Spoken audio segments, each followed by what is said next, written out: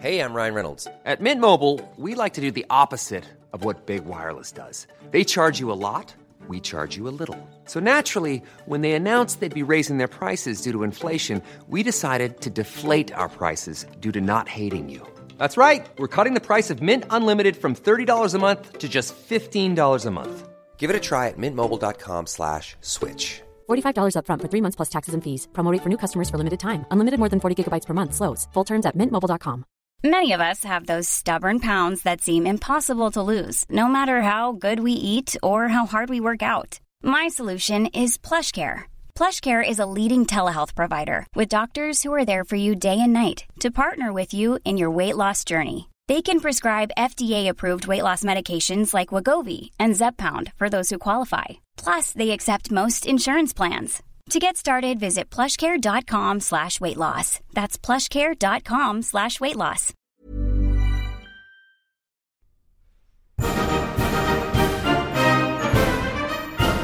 Many years ago, Riley Knight completed a degree in history. This proved to be a bad move, as it was absolutely useless for him. Until now, here's some half-assed history.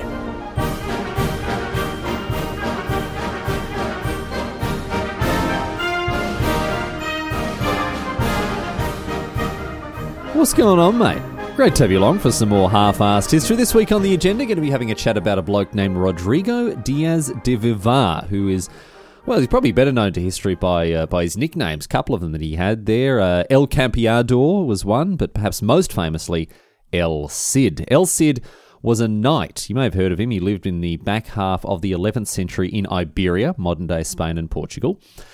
He was born in Castile, although, as you'll shortly find out, that's not always where his loyalties lay. El Cid is he's got quite a remarkable story, because during this period of history, a period where Christians and Muslims were in near constant conflict over the Iberian Peninsula, El Cid actually ended up fighting on both sides. He fought Muslims and Christians alike throughout his career, a career that landed him with a reputation and a legacy that has lasted even through to this very day as the archetypical medieval knight. He's brave and strong and chivalrous, but there are more than a few twists in this story, as you'll discover. There's banishment, there's exile, there's political upheaval, genius military strategy, capturing cities, all sorts of stuff, so much more.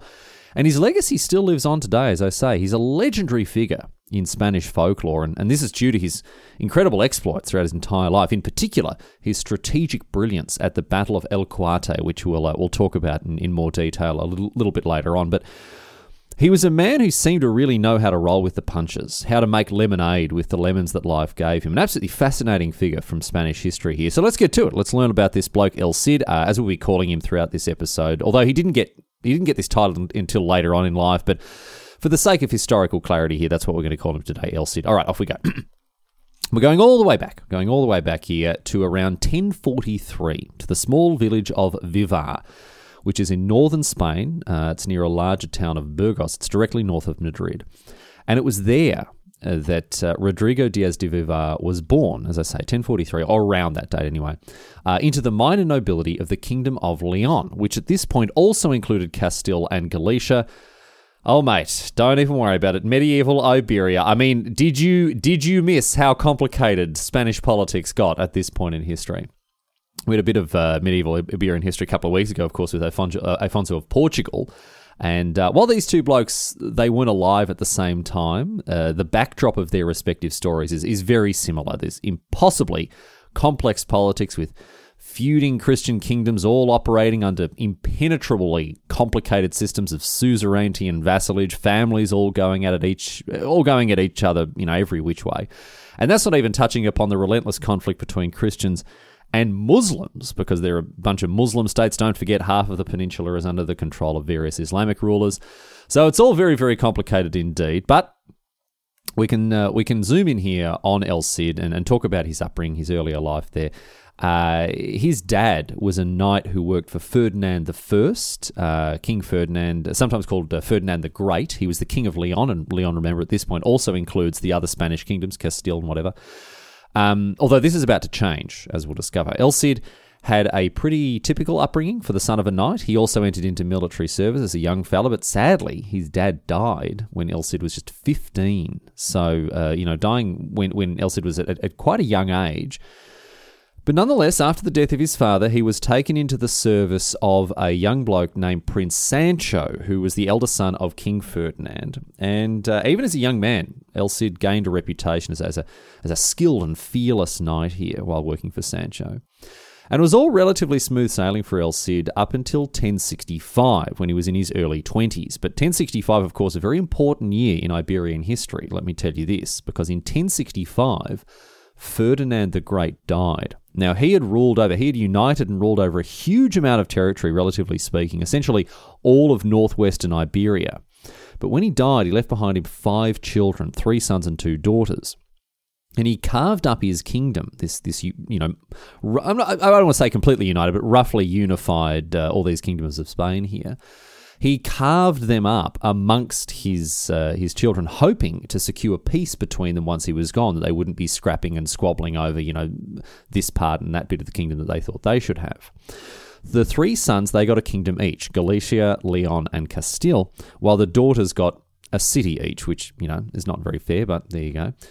Ferdinand's hope that was his kids would, share. They'd play nicely with one another after his death, seeing as they all got something for themselves, carving his kingdom up into 3 smaller kingdoms. But, of course, that's not what happened. Not at all. I mean, as you might have expected, fighting broke out almost immediately between these siblings, and it was Sancho, the bloke who's in charge of El Cid's liege, who was behind a lot of this conflict. Sancho was now the king of Castile, but he had his aim set much higher.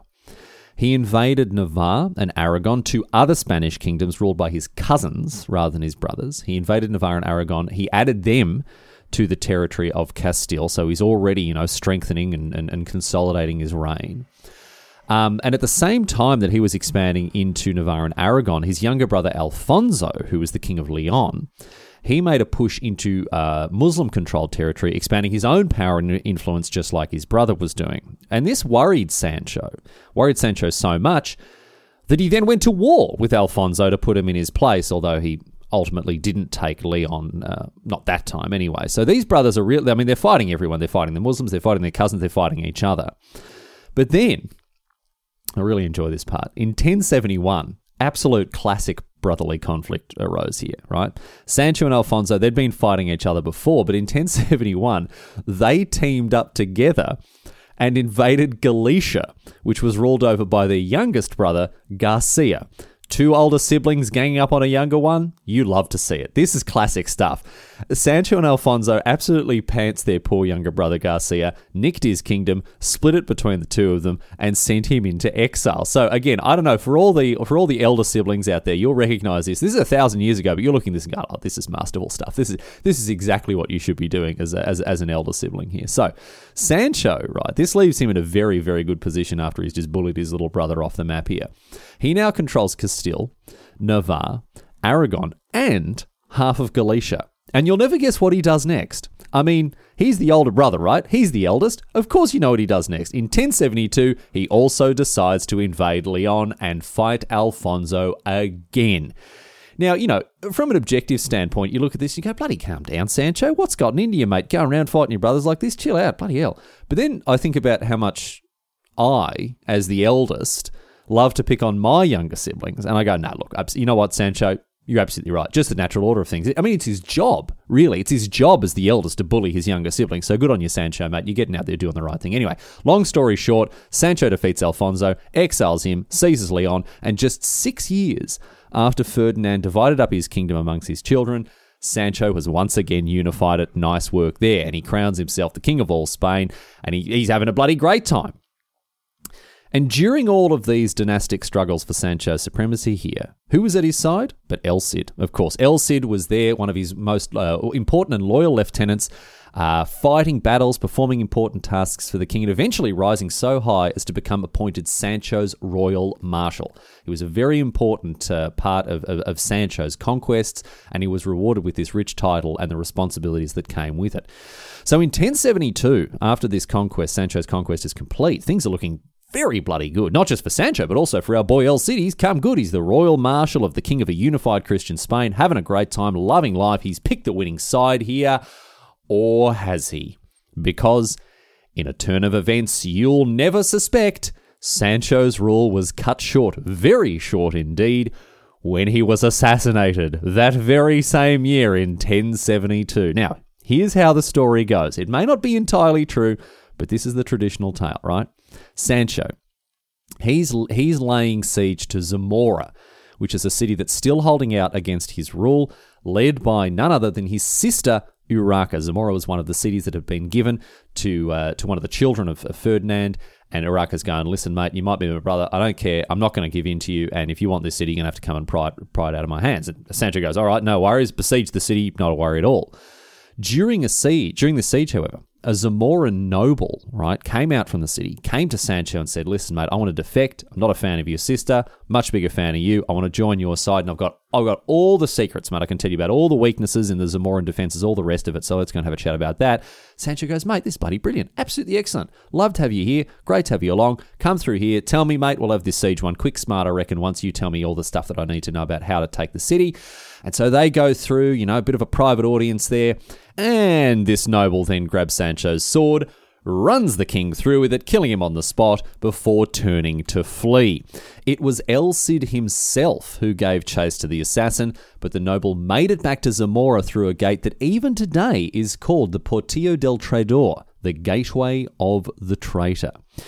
So Sancho's dead. His reign was not a particularly long one, and what's more, he died without ever having any kids. So his heir, believe it or not, was none other than his exiled brother Alfonso, who is now the king of all the realms that his brother unified. Sancho has just finished kicking Alfonso's ass down the stairs, and now Alfonso is picking up the crown from his dead brother's body and popping it on his own head. He promptly comes out of exile, reclaims his throne along with the rest of the thrones as well that his brother had gathered together.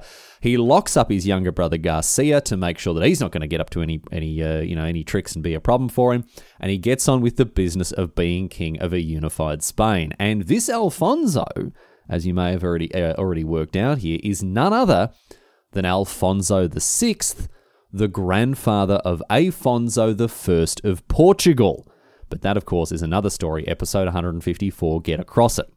Now, there was a lot of suspicion on old mate Alfonso when it comes to surrounding his brother's death here, because it seemed a little too convenient for some. Alfonso gained enormously from Sancho's death, and also the circumstances of his death were suspicious, not just when he died and because of how Alfonso benefited from it, but where he died. Why? Why was it suspicious that he died while besieging Zamora? Well, I have to say, none of this has ever been proven conclusively, but it is thought by some that Urraca, right, their sister, had more reason than you think to knock off her brother Sancho. It's hard to pin the assassination on Alfonso. He's off in exile, difficult to organise such a thing, but Urraca was right there in the very city that Sancho was besieging. But why would she want to kill her brother? Why would she want to kill Sancho and deliver Alfonso instead, this entire kingdom? Well, there are rumours, and they're just rumours, mind you, but there are rumours that Urraca and Alfonso were more than just brother and sister. Again, it's never been conclusively proven, but it is thought that these two may have been rooting. It may be the case that Urraca and her brother Alfonso were lovers. Now, a lot of this is speculation, both then and now, right? But interestingly enough, it raised enough suspicion that El Cid himself stepped in and attempted to clear up the matter.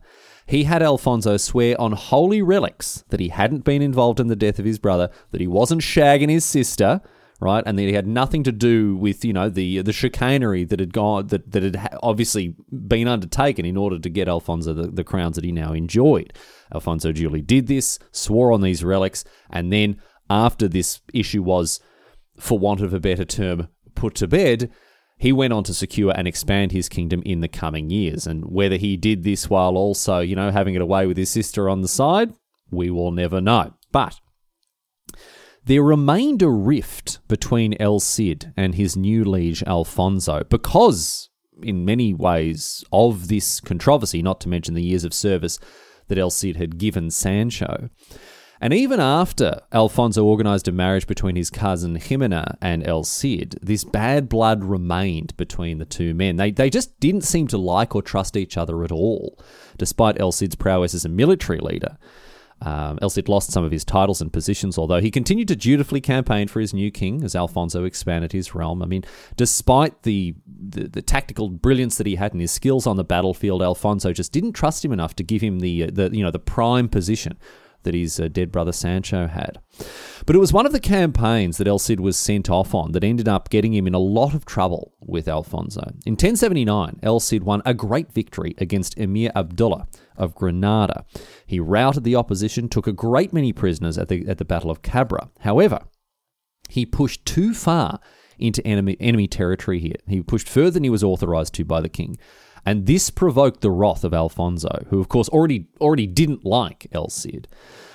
Alfonso took this push, this unauthorized push into Islamic territory here, as a defiance of his orders, even as part of a victory here. And along with all of the other bad blood between Alfonso and El Cid, this was what drove the final wedge between these two blokes. Alfonso exiled El Cid. He banished him from his kingdom, and El Cid accepted the decision. Not that he really had a choice, and he left the service of his liege. But it wasn't the end of the world for El Cid. I mean, that's fair to say. Far from it. He's a famous, very talented military leader, and he very quickly found work elsewhere. But as essentially all of Christian Iberia was under the control of Alfonso and therefore was forbidden for El Cid, who was in exile, for whom was he to work? Who was left? Well, you may have already figured it out. That's right. He went into Al-Andalus, the area of Iberia that was ruled over the Muslims, and specifically he went to the Taifa of Zaragoza in the east. Now, Zaragoza was at this point independent, although it would later become part of the Almoravid Empire. You'll remember them from episode 154. Zaragoza was ruled by a bloke named Yusuf al-Mutaman ibn Hud, who was happy enough to employ a legendary warrior such as El Cid. Although, of course, let's remind ourselves that he wasn't actually called El Cid at this point, and when he started being called that is actually still a little bit up in the air. The reason I bring it up here is that some theorize that it was al-Mutaman himself who gave the title to El Cid as an honorific from the Arabic al-Sayyid, which means the Lord or the Master. But it may have come from a period much later in his life, in the 1090s, which we'll come to in due course. As for El Campeador, one of his other famous nicknames, this was a title given to him by Christians, not by Muslims, and it comes from a Latin term for master of the battlefield. And he was certainly called El Campeador during his lifetime, that's for certain. It's one of the names that he's known by even today. But it's less certain that he was widely referred to as El Cid while he lived, even if that's what he's more famously known as today. Anyway, while in the service of Al-Mutaman, El Cid once again excelled himself as a leader and as a general. He fought in defense of Zaragoza against everyone, Christians and Muslims alike, and he proved his worth time and time again. He led a large army made up of people from all over the place, Arabs, Berbers, Malians, and a whole host of European soldiers as well. And he fought for Zaragoza for 6 years, first under Al-Mutaman, and then under his successor, Al-Mutaman's son, Al-Musta'in II. And during this time, Alfonso VI made a huge push against Islamic forces in Iberia, which culminated, we talked about this in episode 154, it culminated in the famous capture of Toledo in 1085, a huge moment for the Christians turning the tide against the Muslims in the Reconquista. But in response to this push, while El Cid is in the service of Zaragoza, Islamic leaders in Al-Andalus, they appealed to the Almoravid dynasty, Muslim leaders in northern Africa, to come to their aid against the Christians after the fall of Toledo. Now, the Almoravids, they agreed. They headed across the Strait of Gibraltar to bolster the Muslim states there and ultimately, of course, rule the roost there as well, as we know. And this culminated in the Battle of Sagrajas, which was a huge victory for the Almoravids that sent Alfonso back with his tail between his legs. In fact, the Almoravids might have completely annihilated Alfonso's almost his entire army. Historians still disagree on this point, but it's certain that it was a crushing defeat for Alfonso, and he definitely lost at least half of his forces during this battle. Fortunately for Alfonso, however, the Almoravids were unable to press their advantage after this win. Some political uprisings back in northern Africa demanded immediate attention, and so they weren't able to press the advantage, as I say. But nonetheless, with this victory, the Almoravids established themselves as a force to be reckoned with on the Iberian Peninsula, and the Islamic states there, well, many of them at least, quickly allied themselves with the Almoravids as they saw them as a way to deliver them from the increased hostility from the Christian kingdoms there. This gave Alfonso great cause for concern. He was worried that not only his quest to conquer Iberia was doomed, but also that he might lose his entire kingdom to an eventual push from the Almoravids. And especially after having his army, potentially utterly destroyed at this battle, he had to recoup. He had to rally, and he had to bolster his forces and make sure that he was ready for any further attacks from the Almoravids. So what did he do? I mean, as I say, he did everything he could to bolster and strengthen his forces, but he was forced to eat a little bit of humble pie as he recalled none other than the great El Cid himself into his service. Interesting. All of a sudden, with the Almoravids knocking on the door, old mate Alfonso is suddenly, he's cuddling back up with El Cid, wanting him back on side. And El Cid was, luckily for his former liege, open to the idea of returning to his service. But here's the interesting thing. We know with a degree of certainty what happened next, but we don't know exactly why. There are a couple of different stories here depending on whom you believe. Let's zoom out for a bit and set the scene. Throughout this story, and indeed, throughout the one about Alfonso of Portugal a couple of weeks ago, we've looked at this sort of this Christian-Islamic conflict as being pretty binary, a real sort of, with us or against us type deal. But while broadly speaking, it's not totally inaccurate to characterize it as being this black and white, it was a little more nuanced than that in many situations. For instance, there were Christians who were perfectly happy to live under Islamic rulers, adopting their culture, their dress, their lifestyle without adopting their religion. And unusually, given how heated religious wars could be, particularly in the medieval period, medieval Iberia saw a lot more religious tolerance between Christianity and Islam on a day-to-day basis than you might think. People of various religions were able to live in areas where they were the minority and go about their daily lives largely, free to practice their own religions as long as they accept the rule of those who are in charge. This would change in time, obviously, but at the time of El Cid, there were these Christians and these Christian and Islamic states in Iberia. They weren't entirely homogenous. And this is important when we get to the next part of the story here and we talk about what El Cid did next. Many of us have those stubborn pounds that seem impossible to lose, no matter how good we eat or how hard we work out. My solution is PlushCare. PlushCare is a leading telehealth provider with doctors who are there for you day and night to partner with you in your weight loss journey. They can prescribe FDA-approved weight loss medications like Wegovy and Zepbound for those who qualify. Plus, they accept most insurance plans. To get started, visit plushcare.com/weightloss. That's plushcare.com/weightloss.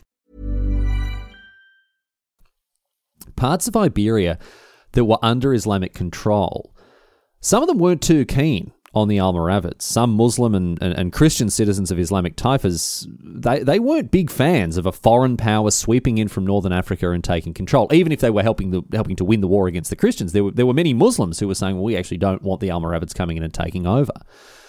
For instance, in the city of Valencia, there was a sizable proportion of the population, both Christian and Muslim, that didn't like the Almoravids at all. And there was, a lot of Muslims who were anti-Almoravid, even though this was, quite a powerful force of Muslims that really did threaten the Christian domination to the north. And the reason I bring up Valencia is because it is the city of Valencia that then became El Cid's target. Although, again, we can't say with 100% certainty how this came about. There are two principal versions of the story here. One version of the story goes that Alfonso called El Cid back up to service, assigned him the task of capturing Valencia from its current Islamic leaders and establishing it as a Christian city that would resist the Almoravids. Now, this would please the Christians there, naturally, but it also might not go over too badly with the Muslims there who didn't like the Almoravids and didn't want to be swept up in this, in the clutches of a foreign power. As part of this assignment, Alfonso promised El Cid that he'd be able to rule over any of the lands that he captured, which would make him a pretty important lord if he succeeded in taking the city of Valencia. Obviously, he'd be in charge of it. But there's another version of the story that tells it very differently. It ends up in the same place, but we take a very different route to get there. This other version says that apparently El Cid may not have been that willing to return to the service of Alfonso VI after all. We do know that he headed back to Alfonso's court, that's for sure, but then he may have just walked away from his former lord altogether. According to this version, he knew that Alfonso and the Almoravids would tear each other to bits while they were fighting and become increasingly weakened, and eventually offer him, as an opportunistic warlord, a time to strike while both of these forces were kind of licking their wounds from whatever battle they'd have. And the place that he would strike, of course, would be Valencia, where he could carve out a little kingdom of his own and establish himself as leader. Now, I don't know which of these versions is true. I don't know whether he was charged with the capture of Valencia by Alfonso, or he decided to do it under his own steam. I couldn't find definitive evidence for either story, but what I do know is that El Cid was ultimately successful in capturing Valencia for whatever reason he attempted it. It makes little enough reason, really, why he did it. If the first story is to be believed, he was given dominion over Valencia by Alfonso, and if the second version is true, he just claimed dominion over it anyway. So this means that as we head into the 1090s, and with El Cid singularly focusing his attention on capturing Valencia by hook or by crook, he fought other local lords, he captured smaller towns surrounding Valencia, and in 1092 took advantage of a local uprising within the city of Valencia itself, besieged it in the midst of the turmoil, and after a long and protracted affair, sieges usually were, he resisted all attempts to break the siege, and in 1094, in May, Valencia finally fell to El Cid. He took the city, booted out its Islamic rulers, and he took charge of it completely. Now, in name, technically speaking, he should have been under the rule of Alfonso, of course. He was a Christian ruler in Iberia. He owed his allegiance to the Christian king, especially if the first version is true and, he'd been charged with the capture of Valencia in the first place. But the political reality of the situation with the war raging on in the background was that El Cid was effectively completely independent. He was able to run the city as he saw fit, and he had carved out, again, his own little kingdom here that he could rule as he pleased. Well, briefly, that is, because only a few months after El Cid captured Valencia, the Almoravids, they began a mighty push back into Iberia, and a commander named Abu Abdallah ibn Muhammad was charged with recapturing Valencia from El Cid. Muhammad, after crossing into Gibraltar, he marched to Valencia with as many as 25,000 troops here as part of this renewed push from the Almoravids to take over Iberia here. And El Cid was sitting behind the walls of Valencia with forces that numbered around 4,000. So heavily outnumbered by these Muslim forces here. We've talked in the past about the military supremacy of the European cavalry charge here. This is one of the greatest weapons in the arsenal of European warfare at this point. The heavily armoured knights ravaging and breaking opposing armies. But El Cid, with his position inside the walls of Valencia, overwhelmingly outnumbered by Muhammad and his forces, wasn't in a great position to take advantage of something like a cavalry charge in order to defend his city. So things aren't looking too good here. A hugely numerically superior force bearing down on his city, and he's unable to leverage one of the great advantages that European heavy cavalry had against the Islamic forces that they came into conflict with at times like this. But El Cid was, as I've mentioned, a masterful strategist, if nothing else, and as the Almoravid army approached, he began to seek out ways to leverage an advantage for himself. El Cid was unusually collaborative as a general. He invited input and suggestion from his lieutenants, and even sometimes the general soldier corps on occasion as well. Not only had he read all the classical works on military strategy, but he also had them read out to his soldiers during their downtime, partly for entertainment, but also for instruction. He liked to draw up battle plans, deployments, formations, movements, and the like. His military mind really was unlike any other. So as the task of defending his city from this overwhelming force approached, El Cid used his tactical genius to figure out a way to defeat the Almoravids once and for all. El Cid was known for incorporating elements of unconventional and psychological warfare into his battle plans. And after thinking about this upcoming battle for a while, he pulled together a plan that was most devious and most cunning. El Cid knew that this huge Almoravid army would need a place to set up camp, with enough room and enough greenery for their horses and camels and elephants and whatever else to graze. Not to mention room enough for all the men to set up camp and have a place to sleep at night. And there was a spot not too far from Valencia called El Cuarte, and it looked like the perfect spot for an army such as this. It was around 6 kilometres away from Valencia, great big plains near a river, and El Cid, surprisingly, was absolutely determined for the Muslims to set up shop there and stage their siege from this spot El Cuarte, one that seemed so perfect for them, right? To ensure that the Almoravids decided upon this spot as a camp for their army, El Cid sent off a contingent of anti-Almoravid Muslims from Valencia, people who were loyal to El Cid. He sent them off, essentially asking them to pretend to be thrilled to see the Almoravids as a liberating army and suggest El Cuarte to them, guide this army to this perfect spot by the river here that they would be able to, graze their animals and set up camp. Why, you might be asking, did El Cid want the Almoravid army to use this seemingly perfect spot? Why would he deliver his enemies to a place that would be so, brilliant for them to stage this siege? Well, it was because El Cid knew that these plains were prone to very heavy flooding in autumn every year. And if the army camped there, they would very probably end up half submerged in water if El Cid could hold out until the rains came. What's more, another advantage that El Cid managed to leverage here, his Muslim allies within Valencia told him that the Almoravids would arrive during Ramadan, which is an Islamic religious festival where Muslims refrain from eating during the daytime, from sunrise to sunset. El Cid was told that to make up for their fasting during the day, the Almoravids would very probably gorge themselves as soon as the sun went down and then sleep in each morning after such a heavy meal the night before. Armed with this information, El Cid went about readying Valencia for siege. He prepared the city as best he could for the oncoming siege, and with his preparations thus made, he waited for the Almoravids to arrive. And arrive they did in early October, and immediately Muhammad approached the city and demanded its surrender. El Cid, as you can imagine, told Muhammad to stick it where the sun don't shine, and so Muhammad retired to El Cuarte, where he had, after all, made camp. These very helpful, so-called defectors had come and said, "Oh, mate, come and set up camp here," and Muhammad's gone, "Oh, bloody great, good on you, blokes, thanks for bringing us to this perfect spot, it looks amazing, right?" Muhammad returned several times to the besieged city of Valencia, every time demanding El Cid's surrender, but El Cid refused to give in. He waited and waited and waited, and after 10 or so days, the signs that he was waiting for began to appear. It looked as though the rains were finally about to arrive. And on one day, as night fell, as it began to get dark, the rain began, and El Cid put his plan into action. In the early hours of the morning, through the drizzle, El Cid and a contingent of his knights, they got up in the small hours, they snuck out of the city gates to face the Almoravid soldiers that were besieging the city.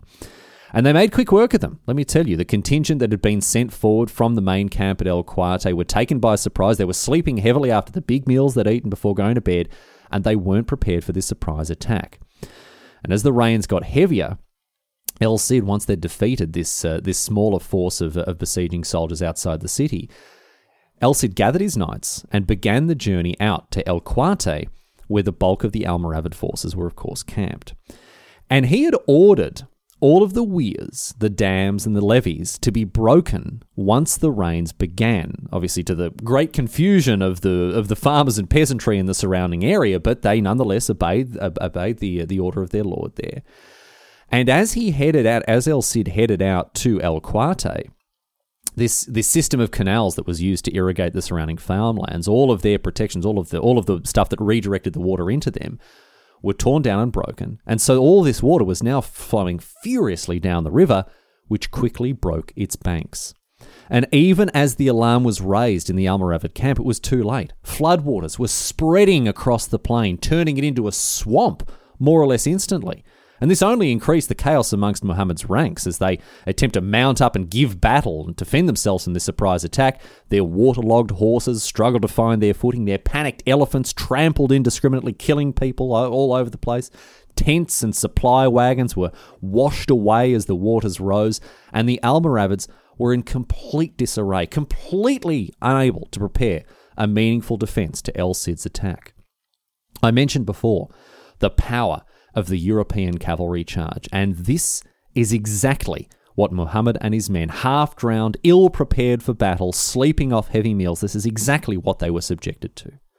El Cid and his knights pounded into the flooded camp, mercilessly cutting down the Almoravid forces and scoring a resounding victory against an army that was overwhelmingly larger in size. It was a monumental and utterly improbable victory, and it sent the Almoravids packing. Well, those that survived, that is. Muhammad himself was captured, although El Cid later released him after the Almoravids refused to pay his ransom. El Cid had made enough money as it was from looting his defeated enemies. All their riches, their gold and jewels they'd brought with them, they were all pilfered by the winning army, adding a sizable amount to Valencia's treasury.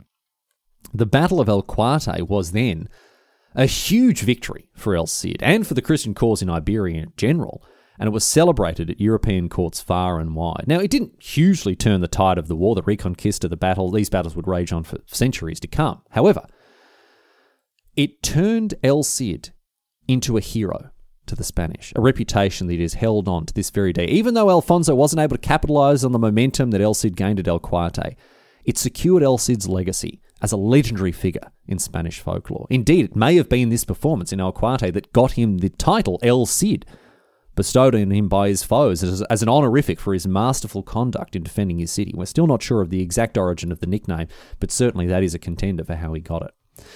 And after this battle, El Cid remained in Valencia, ruling the city alongside his wife Jimena as a de facto independent leader.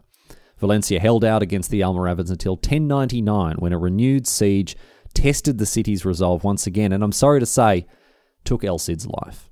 He didn't die in battle, but probably instead as a result of famine or disease brought on by the siege. This time, he wasn't able to find a way to defeat the Almoravids, and so he died in the city that he had ruled for the last 5 years. There is a story, and it's probably apocryphal, that Jimena ordered his body to be dressed up in his armor and strapped to his horse so as to disguise the fact that he died from the troops and inspire them in battle in fighting off the besieging army. Some versions of this story tell how the corpse charged the enemy alongside the other Christian knights as they attempted to lift the siege, but I mean, look, I don't know how that's even remotely believable. It probably didn't happen. I mean, mate, think about it. As if you're not going to notice your boss is bloody dead and has been strapped to his horse. You got all the other knights going, bloody hell, El Cid's a bit quiet today, is he? What's going on over there? He's not even holding the reins. Anyway, after his death, Jimena took over the rulership of Valencia, but it eventually did fall to the Almoravids, and it remained under Islamic rule for over a century, but not before Jimena managed to escape along with her husband's remains. She moved to Burgos, near where El Cid was born, and if you visit Burgos Cathedral, even today, you can find his tomb, where his remains lie alongside those of his wife. And today, El Cid has a near legendary status in Spanish folklore, as I've said, as a national hero. Very famous indeed. The picture of the ideal medieval knight. Fierce, strong, and utterly courageous.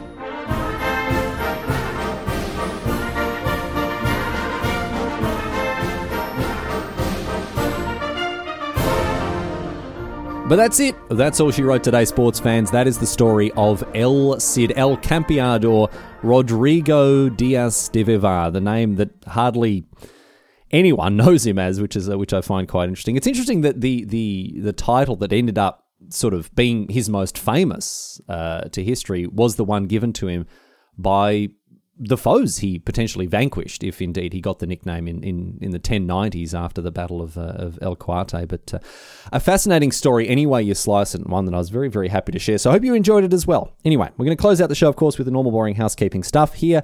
Halfarsedhistory.net is the website, anchor.fm/halfarsedhistory if you want access to the direct feed there. On the website, you'll also find a contact form if you want to send in topic suggestions or anything like that, or any feedback. It's great to hear from listeners. I do love to get through those emails, although obviously I can't reply to them all. I do apologise for that. And my eternal thanks to those of you supporting the show on Patreon, patreon.com/halfarsedhistory. If you'd like to join their exalted ranks, where you can gain access to uncut episodes, show notes, all sorts of stuff like that. And thank you to those who are supporting me week in and week out. It's great to have you along. Anyway, that is that for another episode of Half-Assed History. Thanks for being part of it. We'll see you back here next week for more of that. And leaving you not with a question from Reddit, how we normally end the show, but, I don't know, a funny joke that I thought of, I guess. I was trying to think of a good way to say it, but it's just basically a dumb gag that I thought of. And here it is for your listening pleasure. After the Battle of El Cuarte, I guess you could say, the rain in Spain really does stay mainly on the plain. Thank you very much.